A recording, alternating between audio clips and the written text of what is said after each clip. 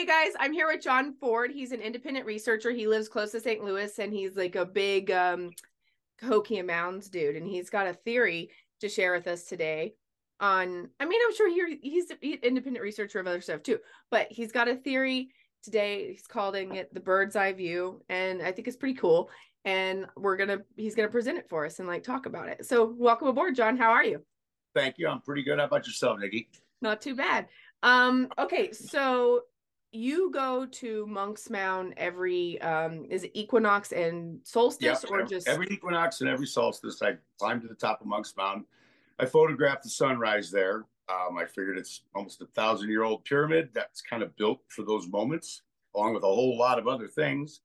And people should still maybe go up there because they did it for way longer in this continent than we even know. Okay, so what do you observe when you do that? Well, so the way the sun rises on each event, you know exactly where it's going to come up. And I don't know, it just seems like it's an incredibly powerful place. The majority of the times I've been up there, which I've been going up there for quite a few years at this point, it's only rained and been really bad weather once. It's been really, really cold a few times. It's been really hot and foggy some, but it seems like, I don't know, it always lifts my mood. And based on where the sun rises from the top of the largest prehistoric man-made structure north of Mexico City, in North America, I believe that there are other mounds for the equinoxes and for the summer solstice that align with those sunrises, because there's another mound associated with Cahokia, but it's also more associated with the Hopewell and Indian mounds, because it's, I think, dated back to 500 BC, which is Emerald Mound. That mound is located, probably 15, 20 miles maybe from the Cahokia Mounds to the southeast. And on the sunrise of the winter solstice, the sun rises directly over the top of this mountain. Now, you cannot see this mound when you're standing on top of Monk's Mound. Monk's Mound is in the deep river valley to where the bluffs on each side, you can see St. Louis to the west, and you can see Collinsville and the bluffs to the east. This Emerald Mound lies probably 10, 12 miles, maybe 15 miles beyond that. So you couldn't see it when you built Monk's Mound, and Emerald's Mound was there before. Wait, Emerald is Mound. Emerald Mound one of the mounds where is it recognized as Yes. a Oh, mound? yeah. It's so in the area I'm talking about, east of Cahokia, above the river valley and above the bluffs, there are a lot of anomalous hills that are deemed natural land formations. However, Emerald Mound is officially a Native American mound. It was a temple mound. It was a moon temple mound that was discovered several years back, because with LiDAR scans, they could tell that the big wooden structure that was built on top of the mound and all the surrounding structures that are, maybe 70 feet below it, were pointed towards the lunar maximum standstill, which is once every 18.6 years, I believe. The full moon rises at its absolute northernmost point, and the waxing, the full moon, and the waning moon, 3 nights in a row, it looks like the moon goes up and just kind of hovers and almost starts going backwards for a little bit. So it's because of the wobble of the earth, it's kind of a trick in the eye. These people that built Emerald Mound worshiped that, and there was a lot of moon cult religions, 500 BC, 1,000 BC, up in the Hopewell area. I believe Serpent Mound is related to some of those folks as well. The Cahokia site where Monk's Mound is, which is about sunrises for most part, that's a temple of the sun. It's called the City of the Sun at the museum. It's a solar observatory, not just because of the alignments from the top Monk's Mound, but a quarter of a mile to the west of Monk's Mound, there's a wood hinge they discovered years ago, these fossilized posts, basically, and it had moved a few times. But essentially, there's a post in the middle, and then there's 24 going around a humongous ring. And based on what we would consider to be the day of the year, you can tell where the sun is going to rise because you align the center post to the far post to where the sun's rising up with Monk's Mound, because it comes up right above Monk's Mound. So you know exactly when the equinoxes and the solstices happen. It was solar observatory. However, Dr. Greg Little and I were conversing on Twitter one day, and he was showing and talking about the mounds that were in the city of St. Louis. There was a huge mound complex on the other side of the river that was destroyed in the early 1800s when they were building downtown St. Louis. And one of them was called the Great Mound. It was not very far from actually where the Edward Jones Dome is in downtown St. Louis right now. And apparently it was about the size of the Edward Jones Dome too. That's NFL Stadium. But Dr. Little and I it would have been bigger than Monk's Mound or not? Yeah, it would have been. I don't know if it would have been as tall, but it was it's a big, big. And like, let's give people some context because, sorry, Monk's Mound itself is like almost as big. The parameter is almost as big as Giza. Climbing the steps to Monk's Mound is the equivalent of climbing 10 flights of stairs. One of the best things that moderns have done about Monk's Mound is put a bench right at the top. You're gonna have to take a break if you're not in pretty good shape. Although I've seen a lot of people running those in early mornings, and I'm thinking, man, you've had a lot of coffee already. Right. But yeah, it's over 100 feet tall, and the building that would have been built on top could have been maybe another 75 feet. The base of it, I believe, is about 14 to 17 acres. And then underneath the base is 3 feet of crushed compacted granite as a foundation, I guess. The weird thing about that is people that built this didn't have the wheel, and the closest place you can get granite to where Monk's Mound is in the Wabash River, 90 miles away. It's hauling a lot of gravel. That's granite, which is extremely heavy. Well, and I am always the mounds in general just make me go like, what why? Yes. Like, because it's just dirt essentially, right? Or it's just like earth. It's like a man-made hill, but there's angles. There's like just really precise angles that are still pretty pronounced, not like 1,000 years later. So what was the function of these? Well, you would have to think, and you know, when early excavations went on in the 1800s, I guess, and early 1900s, all the way up until they, I guess, came to their senses at some point in the 40s and 50s and stopped just tearing into them with bulldozers and blowing big chunks of them up to see what's in it. They're not allowed to dig in them anymore. So if you had, with scans, they can kind of tell some had maybe chambers in them. So if you made big wooden ties and timbers and you were continually upkeeping these mounds, you could have had rooms and chambers in there, similar to the pyramids in Egypt. But when they just went abandoned for a couple hundreds of years before what we know as modern day Native Americans, it became, you know, their ancestors. I mean, when they inhabited them, you can't have wood underneath ground like that and not have any upkeep before the weather, especially in this area and a lot of places across this country where the mounds were, they're just going to fall in on themselves. I mean, wood's going to eat, or the dirt's going to eat that wood. And there's a lot of crushed shell in those mounds as well, with like a mixture of local reed. And then they would actually grow sod and pick specific vines as kind of like the siding of the mounds. I mean, it'd be weird to have to mow your house or but it worked for a long time. And I mean, does mainstream recognize that? I mean, because I mean, I've heard different theories from other people, and sometimes I'm like, what's woo woo and what's mainstream? Like, I don't really know. But in terms of like who's the original builders, because I do think that they have been, like, they were reappropriated by some Native Americans that are closer to us, that is even by admission of the Native Americans. Yeah. Am I correct on that or not? Yeah. When the French trappers and missionaries discovered the Cahokia site, there was the Cahokia Indians living around them. They were nomadic. And they just basically, when they communicated with the monks, basically said, yeah, we didn't build these. These have always been here. The ancestors built them. And we just, you know, it's great hunting and fishing around here this time of year. And then we move on when it gets cold because it can be pretty nasty down there. Well, this area's weather is pretty finicky. I mean, it's you got your seasons. That's what. Oh yeah. Oh, you've got your seasons. You've got seasons in one day. Sometimes you can get a 40-degree temperature swing in a matter of about 6 hours around here.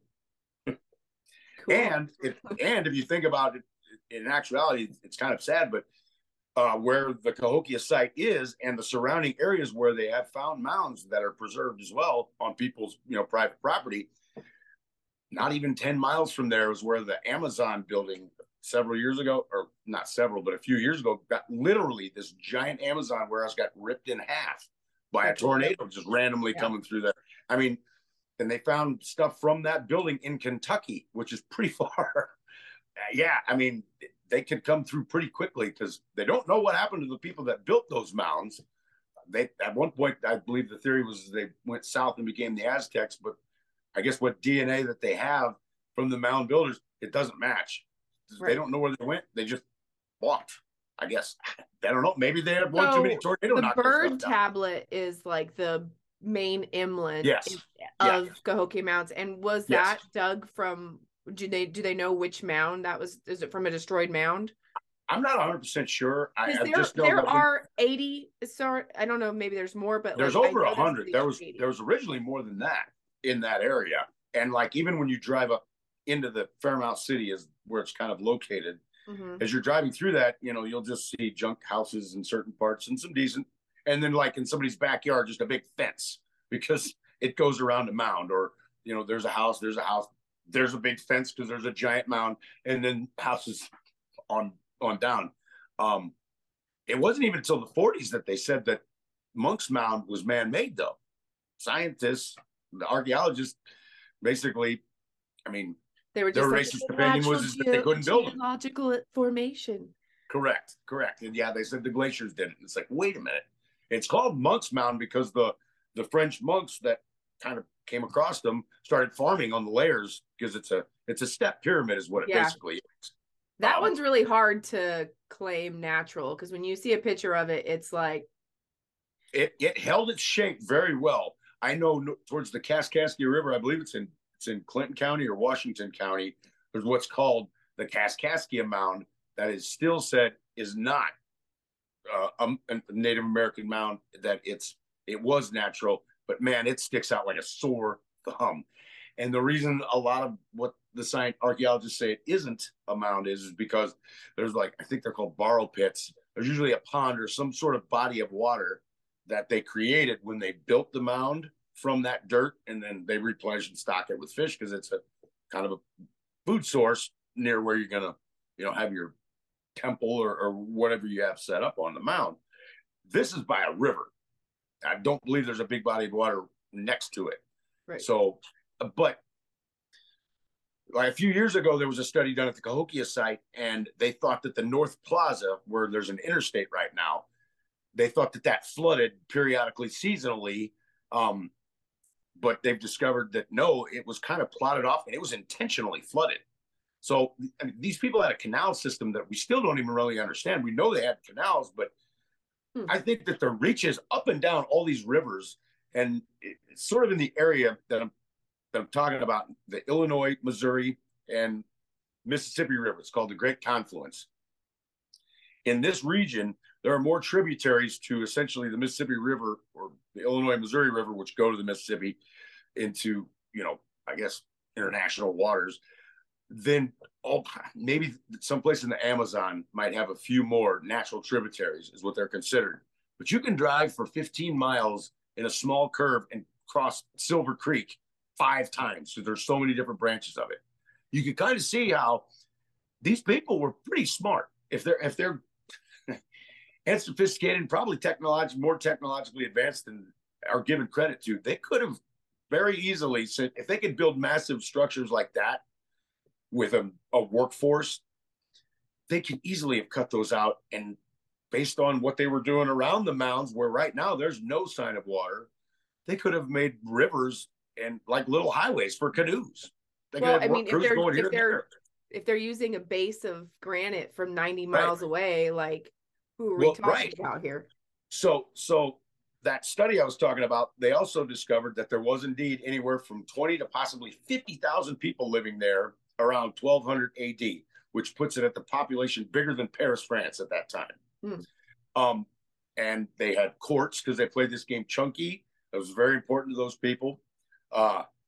And sports were a huge thing. I mean, a lot of the burials they have found in the area, and even up and down the Mississippi Valley, some of the more elite or even the athletes themselves were buried with their chunky discs and their throwing spears and their tools for the game.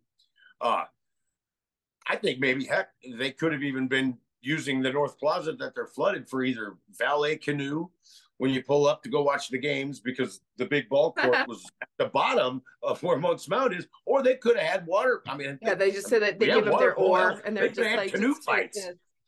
Well, I've had canoe fights. Yeah. But one of the things that they did not find that was the most curious is to have that many people living in a relatively small area. They couldn't find any food prep area. You'd think you'd have some sort of mill. I mean, we know they farmed, we know they ate corn, had to have meat, fish, all kinds of things based on. Where did these shells come from, by the way? Right? That's very far from the ocean. Well, I think that aside from, I think it was part of that solar calendar, might have been a game schedule, and everybody knew what time of the year to come and meet for a gigantic swap meet up and down the Mississippi River, because stones from Wisconsin, Michigan, and copper from up there are found down here, and pottery that was made from Mississippi River mud here is found there. Same with shell beads and stuff like that in the Gulf of Mexico. I mean, it was a huge network. I mean, the Chaco Canyon's similar in terms of this. Well, I don't think they call them sock bees so much in North America. You know, sock bees is the name for highway systems, like in the Mayan culture, or like in Mesoamerica down there. And I mean, they have giant road systems that look through LiDAR that could be seen in and out of Chaco Canyon. And I mean, Cahokia also is that it was like the New York City of absolutely Native America at some point, and it's in the center of the country. Makes a lot of sense. New York City? Was it New York City, or was it more Las Vegas? Because if you don't have a food prep area in Las Vegas, city of Las Vegas, I mean, hypothetically, but you don't see mills and things like that. Everything gets shipped in. You have 3 humongous rivers.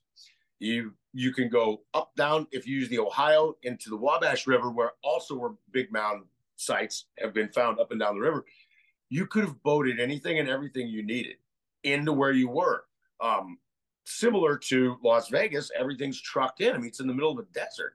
The people flock there and spend their money and leave. Maybe you didn't have 50,000 people living there year round. You had the people that worked around there and lived there. You had a lot of religious ceremony. Maybe it was like a Mecca to these people, that they came there, you know, as part of their religious belief. But at the same time, then they went back home, because part of my theory is that east of the Cahokia site, above the bluffs, is where a lot of these rivers and tributaries start and come from.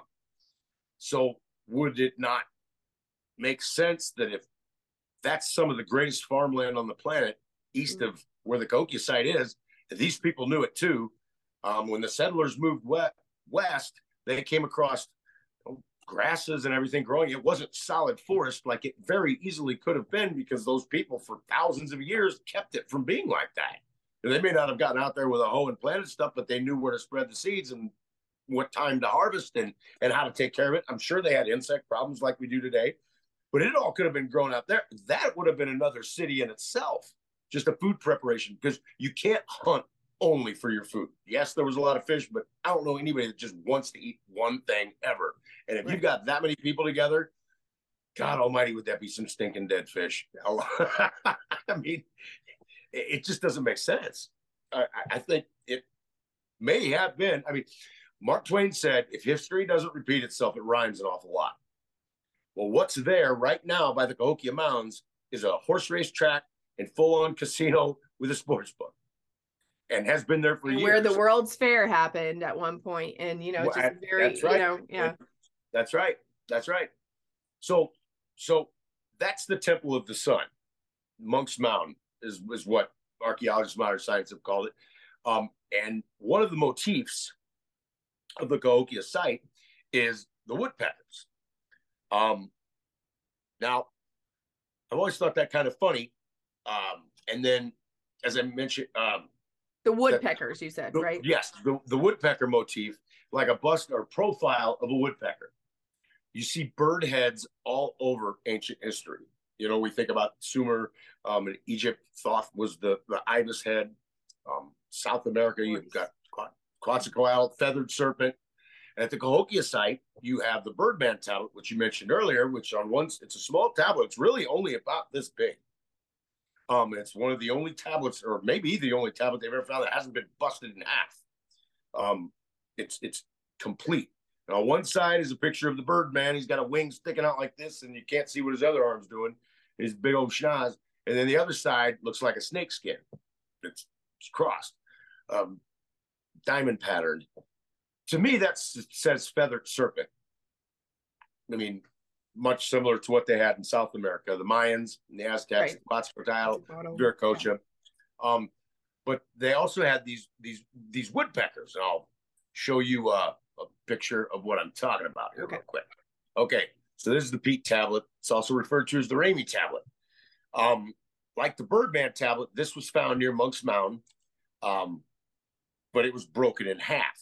What you're seeing is both sides of the tablet. You've got I'm seeing front and back, or I'm seeing something that attaches like this? No, you're seeing front and back. You're seeing front and back. And it's broken in half. Like I said, most tablets, or all tablets other than the Birdman tablet, were broken in half. So those two woodpeckers are facing each other on one side. And on the other side, you have two fellas facing away. Now, at the museum where this is displayed, it says that the two fellas are two warriors that have buns in their hair and braids and big spools in their ears, and they're singing their war song. And then on the other side, obviously the woodpeckers are for good luck. Now, I got to thinking a while back when I looked at this, and I thought, and actually this was after I saw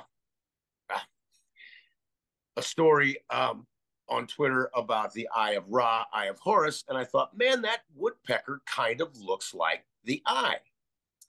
I even heard on Graham Hancock's Netflix thing about the eye, the evil eye, going up and down, Europe from the Egyptians. I mean, it was that widespread. Now people in Scandinavia or something like that still put the eye on their boats for good luck because it was a sign to bring good luck.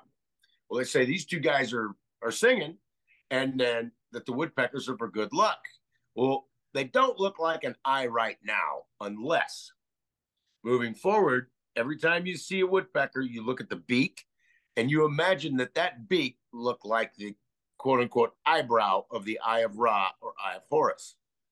Okay. The pupil of the bird's eye would be like the pupil of Eye of Ra, and then the downward is kind of maybe the brainstem of that eye would be the bird's neck. And in this instance, you even see the little curly Q, which in the Eye of Ra goes down, but I'll show you in a minute what I'm talking about. So back to this tab real quick.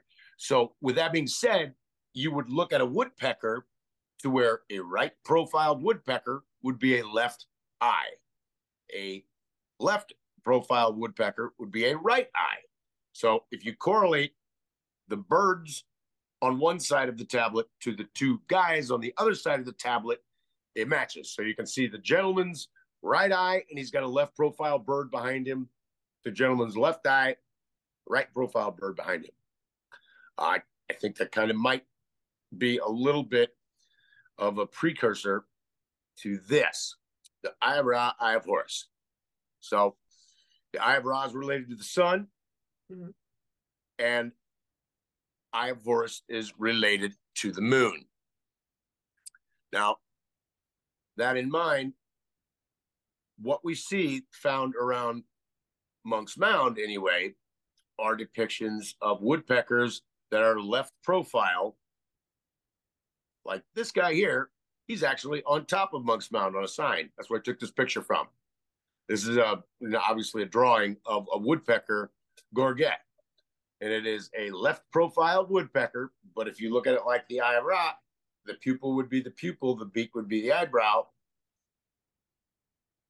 It kind of correlates. Now, if you look at some of these masks that are found all over, well, not all over, some of these masks that are found,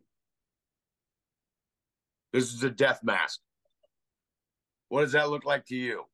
Two woodpeckers facing each other, but if you use my theory, where they fork, that could be an open mouth of a woodpecker's beak, making that correlated eye. So you'd have two woodpeckers facing each other with the eyebrow going out like an eye. Do you see what I'm saying? Mm-hmm.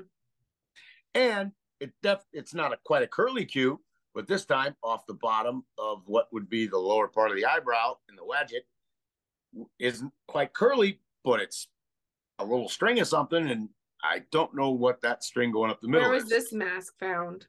I'm not sure. It's probably in a mound south. That's a pretty big shell. But there are death masks like this found quite a bit. They don't really know what the meaning for the masks were, unless you kind of, if you look at Egypt, Horus was his son, I guess, and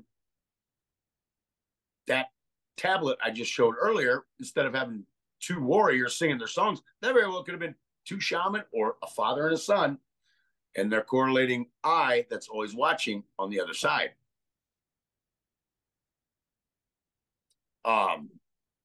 Now, okay, so tell us about the artifact. So what I found, so the left profiled woodpecker is what's mostly found around Monk's Mound.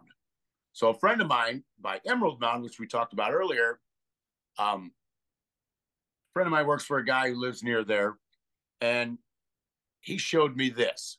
I went out there and looked at it. And this stone is big. Obviously, you see it's about a foot long. To me, that looks like a woodpecker. Is that what you see? Yeah, I could. Or a bird I of can some see the sort. woodpecker. Yeah, I definitely think it's manipulated by man, but like absolutely. I was told I took an archaeologist out to look at this, and due to the fact that the origin of the rock could not be confirmed, whether it was found locally by a Native American mound, whether it came from a rock quarry on the Wabash River, which is where this guy gets a lot of landscape rock from, or whether it came from a job site prior to him buying from there, since it wasn't definitely known. He said it was natural, but just an unbelievably uncanny coincidence that it looks that much like a bird found next to people that had bird motifs all over the place. Right. And it's way, way old. But if you look at it, it is a right profiled bird, which would correlate to a left human eye. This stone is located a mile from Emerald Mound, which is 2,500-year-old moon temple mound, i.e., similar to Egypt, left eye being for the moon, right eye being for the sun. I think what really got me thinking about that was I've heard so many different similarities between solar alignments, the mounds themselves. I mean, why did people build pyramids all over the world, in antiquity? We still don't know. But similarities, I think there's a lot of them out there. But it's always said they did not have transoceanic travel. And I'm not saying the Egyptians came over to North America and built these things. That's not what I'm saying at all. But I do think that if you legitimately think about a scenario like the Younger Dryas impact, and there possibly being an advanced civilization that was global leading up to something like that, that if it was advanced, like say that happened to us right now, and we had a couple of years heads up notice, hey, at this date, the shit's going to hit the fan, something's hitting the planet, we better get ready. Globally, I would pray that enough people would come together and start coming up with a plan to save humanity, whether it be go to space or possibly go underground. You're going to have to do something to survive this. I mean, and I think maybe that however the game plan worked to survive a global flood or earthquake or the ice age, the Younger Dryas ice age, was hell. There could have been a whole lot of years where the air wasn't even hardly breathable to be out and get around. I mean, That's true. or if you do get hurt, good luck finding a doctor because they're all dead. You better be lucky enough to survive next to one of them.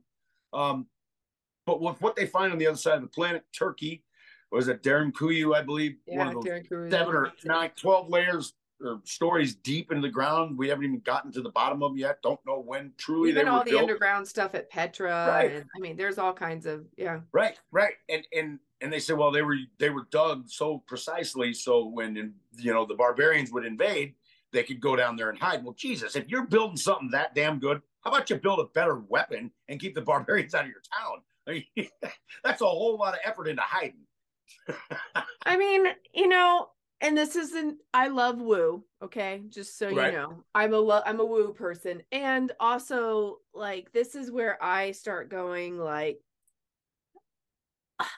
fuck all y'all, because, like, listen, look at this shit. They didn't think like humans. Who builds earthen mounds as, like, I'm just thinking, like, and there's so many legends of even Native American legends that I've heard on, like, Blurry Creatures, or I've heard on like all these other theories that I've heard of, or they have found giants in mounds. Yeah. Oh, like they found giant bones.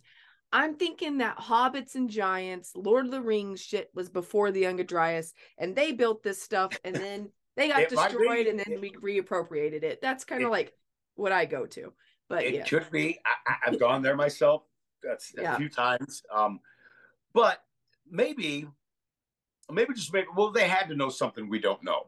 Like, I think I heard one theory that I kind of go back to about the Great Pyramid in Egypt, which to me, that's the pinnacle of pyramids. Everything else pales, but everything had a meaning. So if you look at everything the Great Pyramid had, the chambers we found, stories about a labyrinth underneath it or water running underneath it. Chris Dunn, no, that wasn't his name. I got it written down somewhere. But I read a book where a guy who was a boat captain, worked on motors and pumps, came up with a theory that it wasn't just a power plant, but it was a sort of a water pump. The Great Pyramid was to manipulate water. Well, one of the things after he built the scale model that he discovered was it let off like a nearly silent vibration. So he went to MIT, and there was a group studying the effects of positively and negatively charged ions on living plants and living things. And they discovered that negatively charged ions that do fall into our atmosphere all the time, if they can somehow be harnessed and dropped on green plants that are starting to grow or actively growing, on average, there was a minimum of a 15% higher yield from a crop. That's a minimum. So on a good year, it could be almost 75% better than what a normal year would be. So with that in mind, and the fact that they built another model, made the ionic resonance come out of it, the sonic resonance, and what they found was when it hit other pyramids, it was like an AM radio antenna. It shot to the next and shot to the next. It could have been some ancient woo-woo, better than organic fertilizer. I had John Cadman on, and he worked with Chris Dunn a little bit at some point, and he is big into the Great Pyramids, and he talks about like the resonance and stuff that, like, he studied actually making models of them and saying it really was like a water pump. And that's a pretty cool interview that I did with him. But I mean, not even just him, but like or Patrick Flynn, or just the power of the pyramid itself, like whatever. But I mean, and the prominence of pyramids globally is bizarre. I mean, and you know what? It's so funny because, like, some people will say to me, well, a pyramid is just like the easiest thing to build. I'm like, oh, is it the easiest thing to build? It's not the way they built it. Do build them all the time right now, don't we? Like, what are you talking about? Like that in and of itself is an advanced technology. Right. And if I'm building a pyramid, I'm not going to put the 3 or 4 largest stones in the MFN thing right in the dead center that you'd almost have to hang there and build around it to be as precise as they were with the Great Pyramid. But if you think about this, so any pyramidal structure based on the type of soil, the type of stone and crystal that's in the stone, all that could probably have some sort of effect to increase the resonancy. If you really want to go woo-woo, Maybe when psychedelics are used, shamans and priests, when they get on top of the pyramid or in it, hell, maybe that's how they would talk globally, 12, Yeah, no, I mean, 15,000 like years ago. I oftentimes say it was the Tower of Babel. I mean, Yeah, well, it could be. But one thing that I find funny is, so they said there was a river underneath, or there was flowing water underneath the Great Pyramid. I guess they have pumps and stuff running underneath the Sphinx, yet they say that isn't water flowing underneath there. But where the hell's the water coming from? Because that's a desert.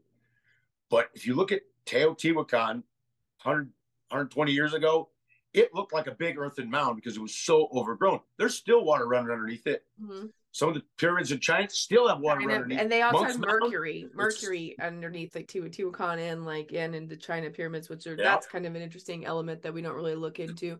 Chichen Itza, I believe, had water running under Monk's Mound. There's underground channels of the Mississippi River that still exist, and these things out of east of where I live in Highland, Illinois, that I believe are mounds, have rivers underneath them. So which one doesn't have flowing water under it? We know of the one that's broke is the Great Pyramid. Which one's in the desert? Nothing growing around it. The one that doesn't have any water running underneath it. The one that doesn't work anymore. What if you could figure out how to turn that thing back on and the damn desert will start growing again? Yeah, but I mean, sometimes I also wonder if we're terraformed or something in terms of the like if these do something to the ionosphere, or maybe they work better than we think in general. I don't know. Yeah. I mean, it's I don't know.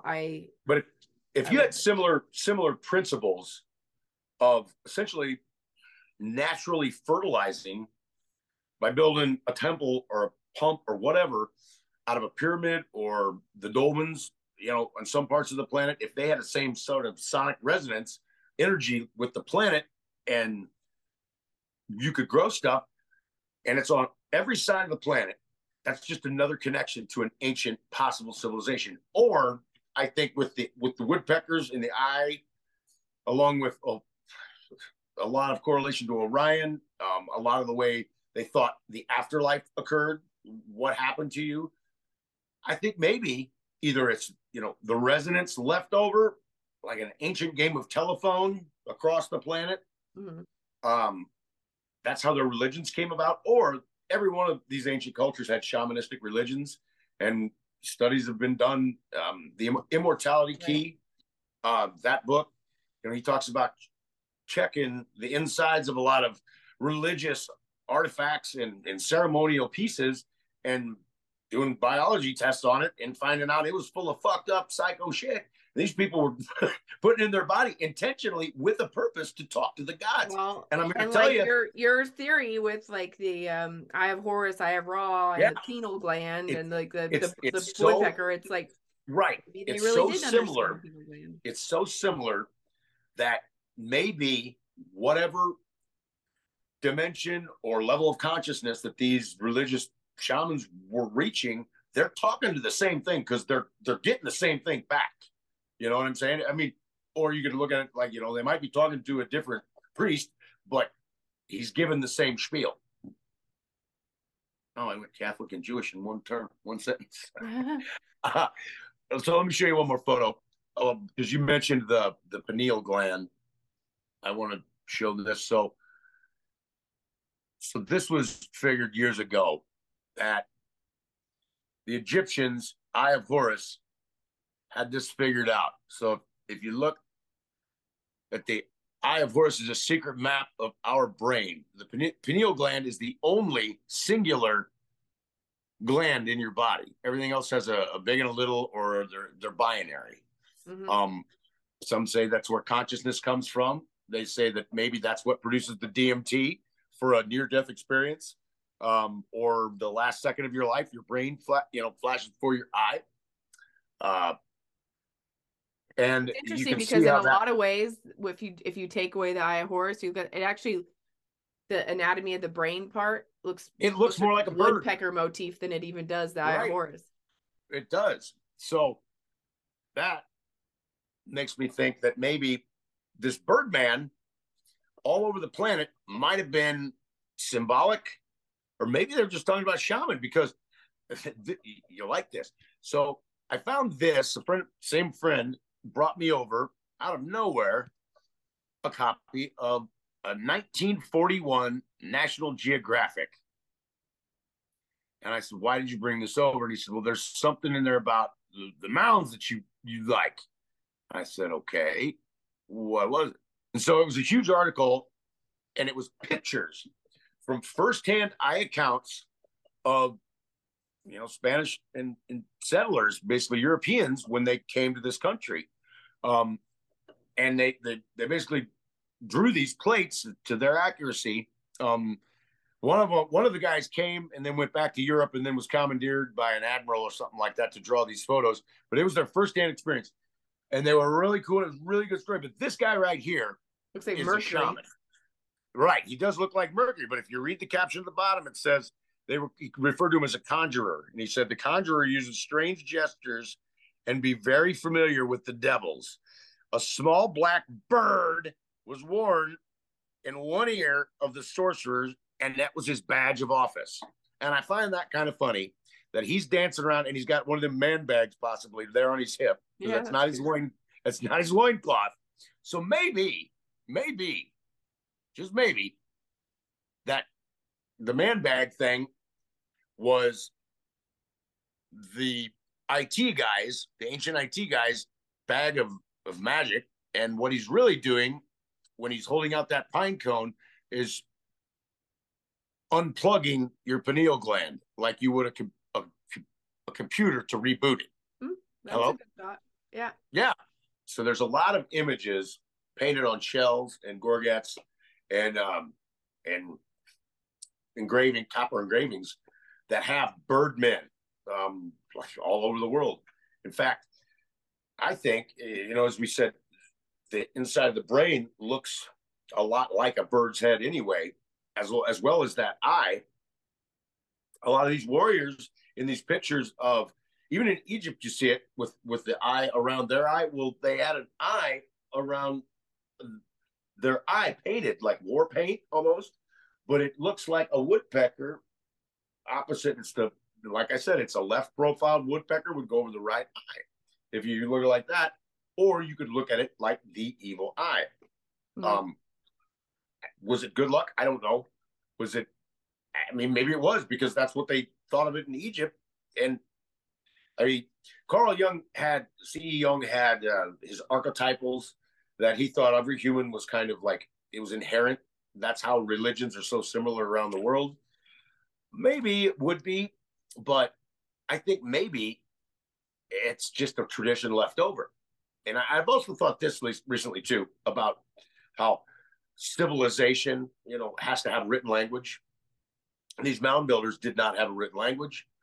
Heck, even the Native Americans, that fought the cowboys or whatever, or that we stole their land, they didn't have a written language, a lot of them. And maybe it's not a good thing, because if you think like this with written language, the sentence, she said she only loved him. And if you say that sentence and you put the emphasis on a different word each time you say it, it means something totally different. Right. She said she only loved him. She said she only loved him, on and on and on. So when you write something down, kind of like if you've ever gotten a text from somebody, you're like, what the hell? And they said, what do you mean? I was just joking. But you can't infer inflection. That's a good point, yeah. You can't infer inflection. That's why there's so many different Christianities, and they're all arguing that, no, this is how you get to Jesus. This is how you go to heaven. And that's within English. People have been killing each other for years. Japan or something has like every inflation of every nuance of every word is like, I mean, but what they do the thing is, what's weird to me about the Native Americans is like, we do have, like, what is that? The Creek Stone. There is writing that has been found. There is some writing that we don't know about, but modern days, take science, for example. The only way to get anything even talked about in science is to have it peer reviewed, correct? Mm-hmm. Okay. Well, what if you didn't have a written language and you didn't have TV or a PlayStation or Netflix or phone or whatever, and you looked at the sky and you were very religious people and you really, really cared about your history, but you didn't really write stuff down? Why? Because it can be corrupted when someone takes over, a new leader, and once words change, that means something totally different. So if you had your tribe of a couple hundred people and every night you danced around your fire and you told your histories, you would be peer reviewed every night, because there has to be children learning these dances. There has to be an instructor. So everybody's watching and listening and singing along every night, kind of like, not like modern Christmas pageant where you go see your kids perform. But if you see your kids messing that up, you would be told, no, that's not how we tell the story, because that means something different. We tell it like this. So every night you would be peer reviewed on your histories or your religions or whatever. I think it'd be a whole lot harder to fudge than changing just a couple of words to make something mean totally, a story totally different. Because it only takes a few words to change things 100%. I also kind of feel like I can't remember whose study or who peer reviewed or who did what with it. Right, but I know that there are tribes, and I believe the Amazon, that like when they they like kind of sleep together and like the whole little thing, and then when they wake up they tell each other their dreams, and like apparently there is a lot of collective dreaming that happens and stuff like there. I do believe that we had and they have a lot of significance in the dreams, and they like understand each other's dreams, and dreams are very important to them. I can't remember what tribe it is. I can't remember the exact story. I believe that we may have had way more better, my sentence structure here. We may have had telepathy powers way more advanced in the past than we do now. Right. Well, I think there's something to the Yu-Gi-Oh cycle. I really do. It seems like people. Well, okay, you could put one of two ways. You could say that people are getting more smarter and becoming more aware of a lot of stuff all over the planet, like the history I'm speaking of, but just corruption and idiocy and that people have gotten away with for years because the information age. I mean, if you look at the curve of how information was distributed globally on this planet for as history as we know of, it's a pretty flat line for a pretty damn long time, and then it starts going up, and now it's just because hell, the game isn't even fun anymore. Who sang that song? I don't know. Call so and so. You can't do that because somebody's got the answer in 2 seconds. Bang, like that. With that being said, people are getting a lot smarter. I mean, I know me personally. I am a huge sports fan, and back in 2017, my teams weren't doing so good, and I decided I would start listening to audiobooks with my job. And I've listened to so many novels, so many science books. Just the ability to absorb that much information while I'm doing something else. I mean, listening to 500 novels in a few years, 5-6 year span, that's an incredible amount of content. There's people on this planet, in fact, the majority of people on this planet haven't touched 500 books in their life. I mean, they say that in I read this thing one time, who knows how true it is, but it was saying that in 1850, the average person in the country, like in America, would have, like, if you read a major newspaper from front to end, like, not that we really have newspapers anymore, but okay, like let's say 10 years ago you read the entire New York Times or Washington Post or whatever magazine or from whatever city, right? You read it cover to cover for 2 weeks straight. You will have consumed more information in those 2 weeks than a person in 1850 did their entire lifetime, because of the amount of, I mean, and that's like, I mean, but now think about, like, for me, and I do feel like, I mean, these are tools and we can use them to our benefit. I mean, I know a ton of people who just smoke pot all day and watch Netflix. They don't really they don't use the internet for their benefit.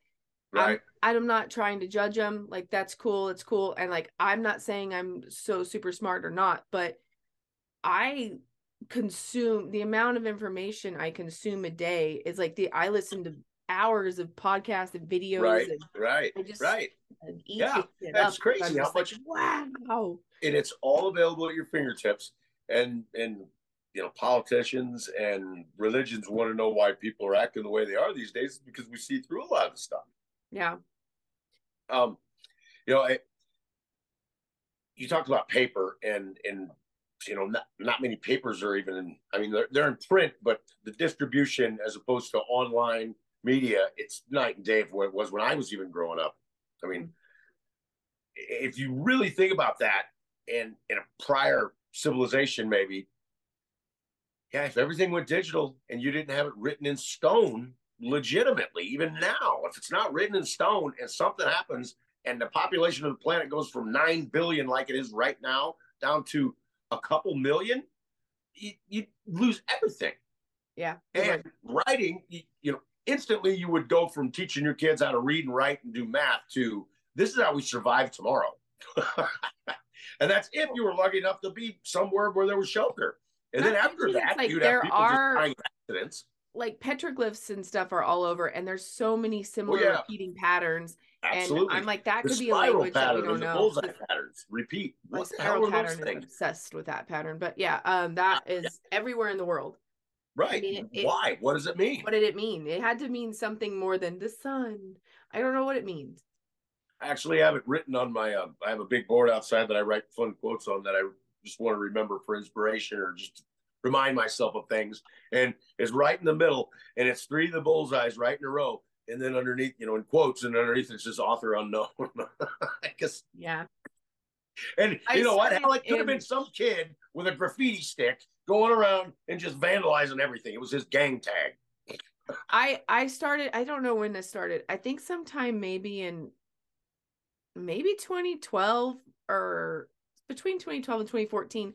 In my left eye, when I close my eyes, at least once a day, depends on my day. Like sometimes I wake up with maybe, I don't know, like if I'll close my eye, I don't see it exactly right now, but like probably a couple hours a day, when I close my eye, I could see a blue spiral in the bottom of my left eye. And then sometimes it's 3, 2, 4, like it's been as high as like 6 spirals in my left eye.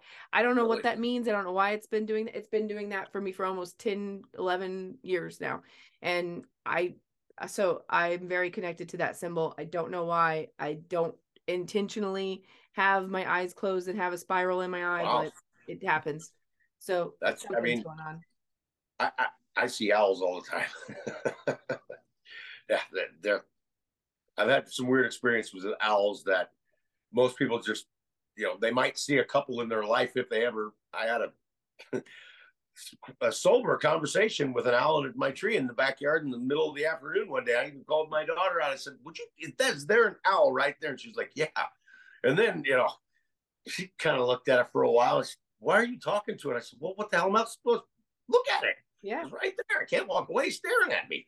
Owls are my spirit animal. I totally love, I love the big white barn owl is like totally like I've seen a lot of those in my life, like just swoop up in front of me. And yeah, I love owls. I think it was it John Keel, maybe? I mean, yeah, there's a lot of alien stuff with owls, but I don't know that I've had that. But I mean, this is how obsessed I am with owls. Like I have owls like all over my house, like everywhere. I'm like looking at my room. I'm like, I could show you. Like, I mean, I like it's just. Let's see here. Like I don't know. I'm looking at like 19 owls like on this wall here, but I have owls all over. I'm also an owl person, so believe me, I get it.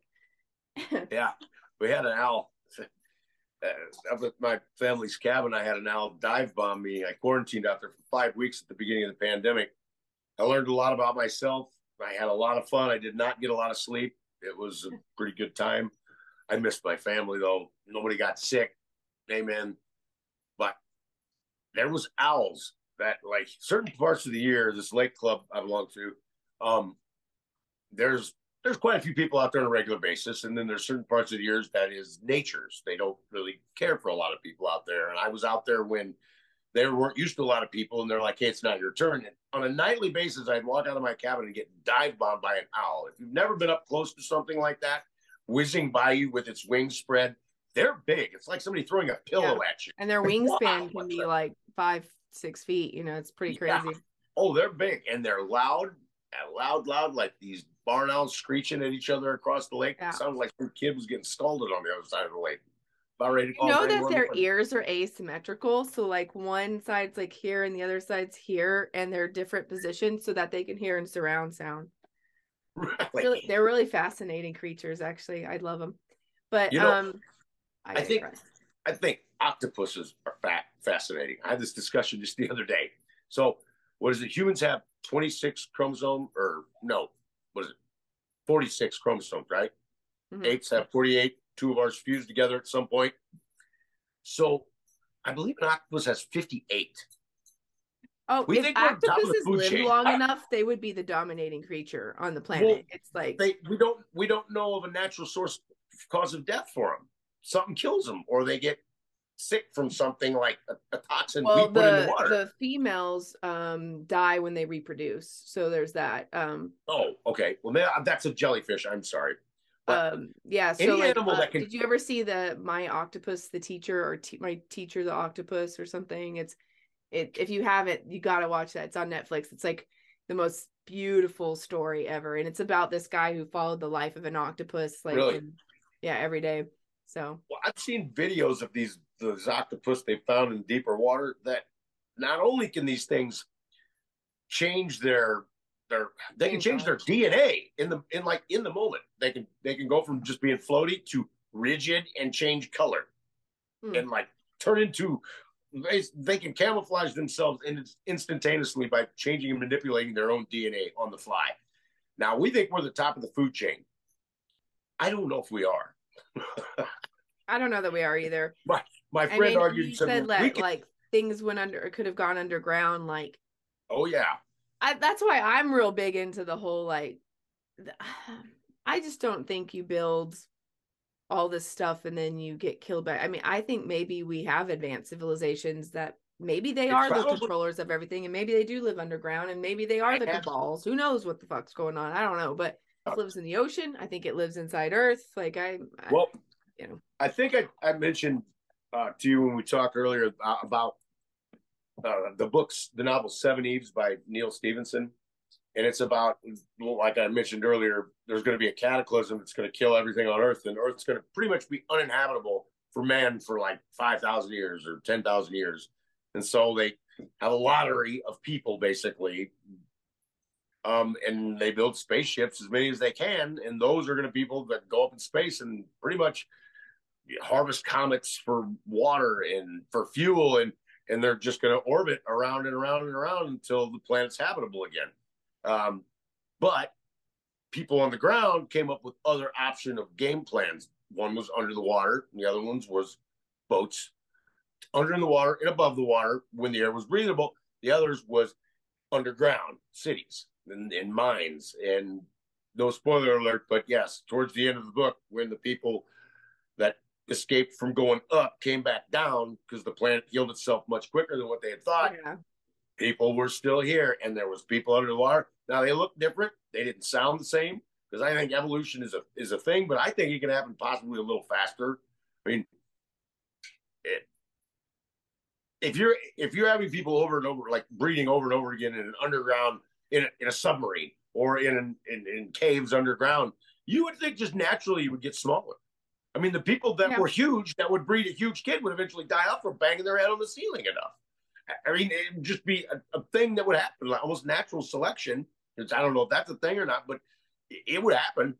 Um, Probably if you lived underwater, I'm guessing the people that held their breath the longest would probably breed more yep. kids, and that might be something that's Adaptation, hereditary it's a too. real thing. Yeah, for sure, for You sure. know, um, that's And kind of like, yeah, wild. and honestly, I kind of feel like we're looking at that with a lot of these old things. Sometimes I'm going, Oh sure, oh yeah, sure.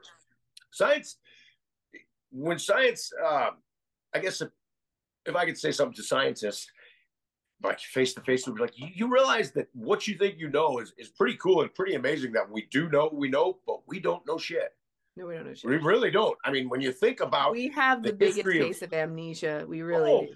It's just, absolutely. When you think about the history of humans, which I guess humans or some form of us date back almost 3 million years now, um, we don't know anything up till what, 5,000 6,000 years years ago. ago, Yeah. And even 6,000, then it's 7,000 years spotty. ago. Right. Yeah. And we said forever, oh, no, that's a myth. That didn't exist. You know, when the theories first came out about the Sphinx, when Robert Schoch said, well, it's 12,000 years old or 9,000 years old at least, because there's water erosion lines around the base of the Sphinx. That's not wind. Oh, no, nobody could have built that. And then they found Göbekli Tepe, and he just kind of gave him the finger, like, are you kidding me? And there's so many weird rock formations that, okay, it could be a natural coincidence. That stone that I showed you the picture of earlier, that could be and it could be a natural occurrence. But the odds of it happening over and over and over, once is an accident, twice is a coincidence, three times is a pattern. And there's just too much evidence of some sort of something going on before us. I mean, hell, if you think about the current theory about how North America was populated, so people went across the Bering Straits, they're walking over glacier, basically. I don't know what they ate, but apparently they made it. At what point would you have stopped? Because apparently they didn't stop until they got to South America, because that's when they find the oldest points of human habitation. That Bluefish Cave up in Alaska. I ain't staying up there very long. I'm sorry. It's cold. I'm going south. But by the time I got to where I am in Illinois, I would have probably been like, hey, T.O., I want to build here. I can eat. I see food. I don't want to walk anymore. They kept rolling, and all of a sudden, got to Peru and just climbed a mountain and built castles, essentially. Yeah, I know. There's a lot of arrogance in what we think we know. I think one of the things that science fails at is anytime you hear anybody, it's not necessarily science, but people that can't fathom science and religion in the same conversation. I think that's silly, because we know a lot of things as scientific, what we believe to be scientific fact. My dog, sorry. But we don't know a lot of things, like the Big Bang Theory. It was Terence McKenna said that according to science, they say, give us one miracle and we can explain the rest. And that's the Big Bang, because they can't explain that. Well, and that's just been disproven, by the way. The Big Bang. The Big Bang has? That's over. Because of that new telescope, and they found the universe is bigger than we thought. Oh yeah, and it's got more origin points than they thought. There's no singular origin point anymore. Does it disprove it, or does it make it to where the multiverse is or the multiple? It has to be. I don't think we understand space at all. I feel like I don't either. Like our instrumentation on how we're viewing this thing is from very limited fixed points. And so if you take religion and science and put them together, so almost every ancient text that, like a book of religion, like the Bible or the Quran or the Vedas, the very first is, in the beginning there was Om, or there was God, and there was the Word, right? What if the Big Bang was the decision to make the second word? It could be anything. I mean, because you're telling the story, and the story of our existence as we know it starts with the Big Bang, or whatever word you would put in second, which would essentially make different stories, because you'd have so many different options. The third word would give it even more, and maybe about 3.14 words, pi, you would have unrepeating dimensions going infinite. Yeah. I mean, but for me, it's like, I think like the search for I mean, I'm glad people search for everything, right? But I just don't think I don't think there can be a beginning, because what begot the beginning, right? And then what begot the big thing that begot the beginning, and then that goes in an infinite loop of there's no beginning. So that's where I think maybe we're looking at cycles, like maybe there really is an ebb and a flow to the universe, maybe, like, whatever, but like you can't have the thought, the sound, the matter, the whatever that began something, because something had to begin the beginning. So I really think infinity is the only thing that actually does make sense. And it's hard to fathom infinity, because and I don't think there can be an end, because I don't think there was a beginning. Correct. So I don't know. And then that gets into the whole thing, like, what is time really, and how can time be manipulated, and blah, blah, blah, blah, blah. Yeah. But anyway.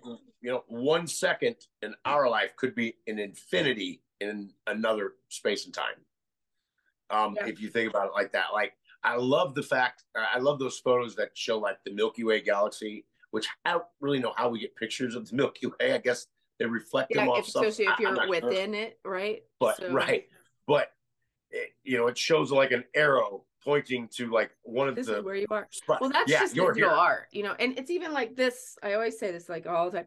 This is just digital art because like Right. essentially what you're doing is long form exposure and like color manipulations and this and that. So that's why I'm just saying like I've gone to McDonald Observatory and looked at like the biggest telescope that humans can or that non-professionals can pay to look through, and I've done the observatory in Hawaii, and I had a whole like 5 years where I was super obsessed with space, and like I applied to NASA all the time, and I was like crazy about outer space, and like I researched Yeah. it like every day, and I was like obsessed. This was in my 20s.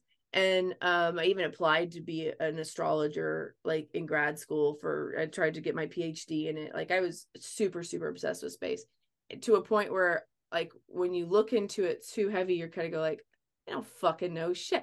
I mean, it's just like, oh, well, dark Yeah. matter accounts for 95% Right. of the known. Right. Like, or really Right. just throw numbers at stuff. Like, well, how do you even know it's that? Like, I don't know. Anyway, but don't even get me started on the outer space stuff. But just I this is a story just as much as anything else. Oh yeah. And that when you really, really sit with that, it's a dark night of the soul, kind of like sad time. But it's also kind of liberating in a sense as well. Because I mean, we don't know, we always put like these weird limitations on like speed and distance and all this stuff. We don't know shit. Well, I think it's funny when we ignore things that we do know. Einstein said matter cannot be created or destroyed. It can be manipulated. Yeah. It can be manipulated. And it's been proven. So when you see something totally unique, you're the only person that observed it. That's your memory. Now, electricity is matter because all energy is matter, right? And your brain has electrical waves. That's unique to you. So that can be manipulated, but it's always there. And that is unique to you. Therefore, you have to go on after this shell of a body. It expires. I love C.S. Lewis, his quote that says, you don't have a soul and I don't have a soul. You have a body. You are a soul. And I think that explains a lot. I think we're infinite spiritual beings or whatever. And then I know. Like and it's weird because I've had a lot of things. I was born with a lot of memories before I came in, and they feel like the quality of memories. So so it's hard to be incarnated with those and then not be able to be talk to people about them or believe or have people believe me or even care. And like at this point I don't even give a shit what you think one way or another. So I have memory of being light. So knowledge is nothing if it can't be shared. And if you have knowledge, you want to share. You want to share it, but it's weird because we are kind of programmed to be dogmatic. Sure. I think it's funny that a lot of people just see themselves as like it's their brain and their body, and they see everything point of view, and when they go to sleep, they dream, and it's all in their brain. But is it? Because honestly, when I'm asleep, dreaming, my body's laying there. I don't know where I am though. I know my body's laying there. Well, usually because sometimes we know memory is not localized. We don't know what holds, like, I mean, they've lobotomized all kinds of different parts of the brain and people. So I mean, like, there's morphogenetic fields, there's phantom, like you can lose a hand and you can still feel there's more to this whole system. We're not just a bag of chemicals, we're also a bag of electricity.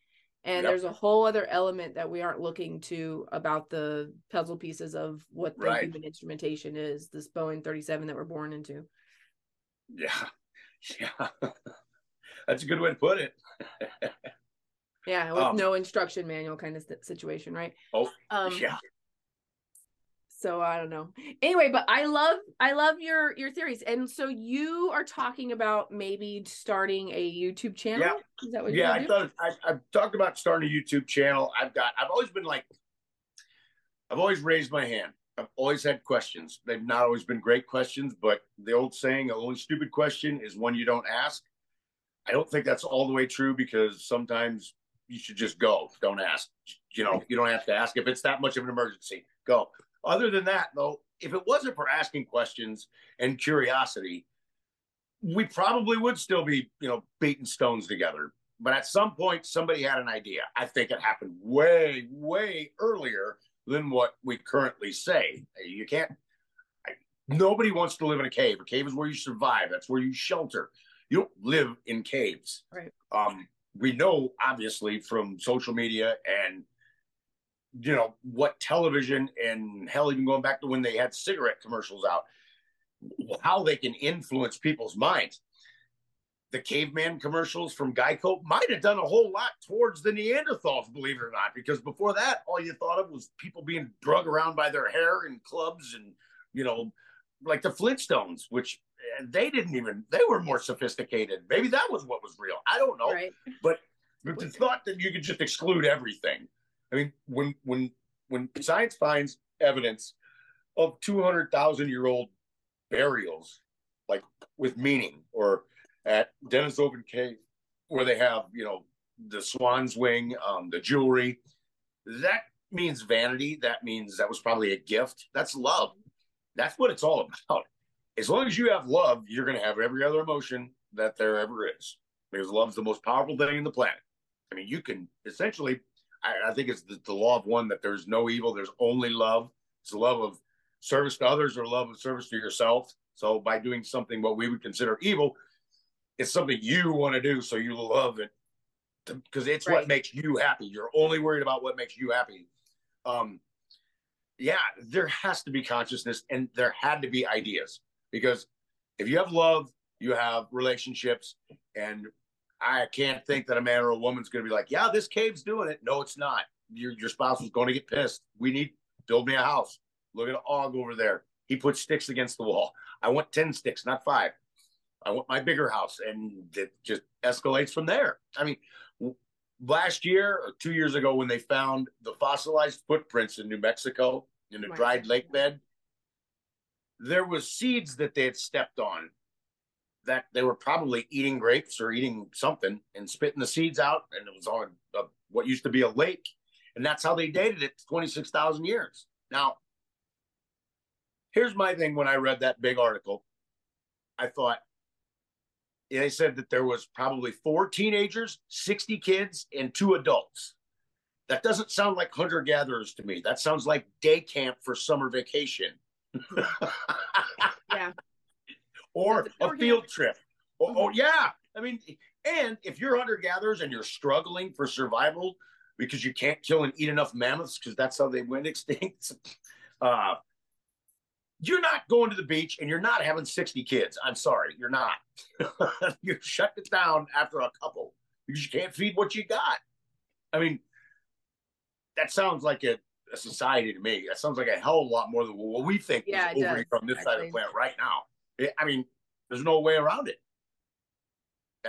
They might say, well, it was just a small group, but small groups don't have 60 kids, because 60 kids turn into about 2,060 kids in a matter of about 30 years, because we like to breed.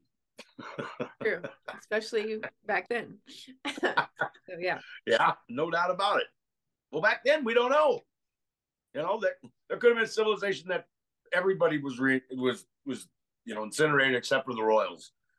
You know, cremation was the thing. Hell, locally, where maybe, just maybe, I mean, yeah, the lack of graves we have for a lot of the maybe past. They all walked into the water. Maybe they were all burials at sea or at river, like where I live. I mean, if you're buried in a wooden box, you're not gonna, like, and you don't have like the right it needs to be, you're not going to be around that many thousand years later. Even a modern day, you know, vault that people waste a lot of money on to be buried in, that's not going to last 1,000 years. No, it's not. I mean, they might find a lot of, like, it's always anomalous things, like a person was like hung and put in a peat moss, peat bed, you know, or like they walked into the Atacama Desert and like got salted for a couple thousand years, or they were Egyptians who totally had a whole process of mummification. I mean, like, there's the conditions that make for a survival of your body for thousands and thousands of years. It has to be very deliberate or very accidental and the right kind of thing. Right. Otherwise, right. it's not like when they find a guy trapped in like the Himalayas in a gap or something, and he dates back so many, like was that the Dragon Man or something, dated back, and they think he might be Denisovan. That guy died hard. There's a reason he wasn't buried or whatever their tradition. They couldn't get to it. And that's what makes me always think about like a lot of the fossils and stuff I find, because the conditions had to be just right for the preservation of some of these things. You know, I mean, there could be I think about this a lot. There could be entire species of flora and fauna that we have no idea, because they just had a peaceful time where they didn't have a cataclysm that destroyed them. And I mean, so they came and they adapted and they went and they adapted into something else, and we have no idea what they ever were because we don't have any fossil records of them that we found.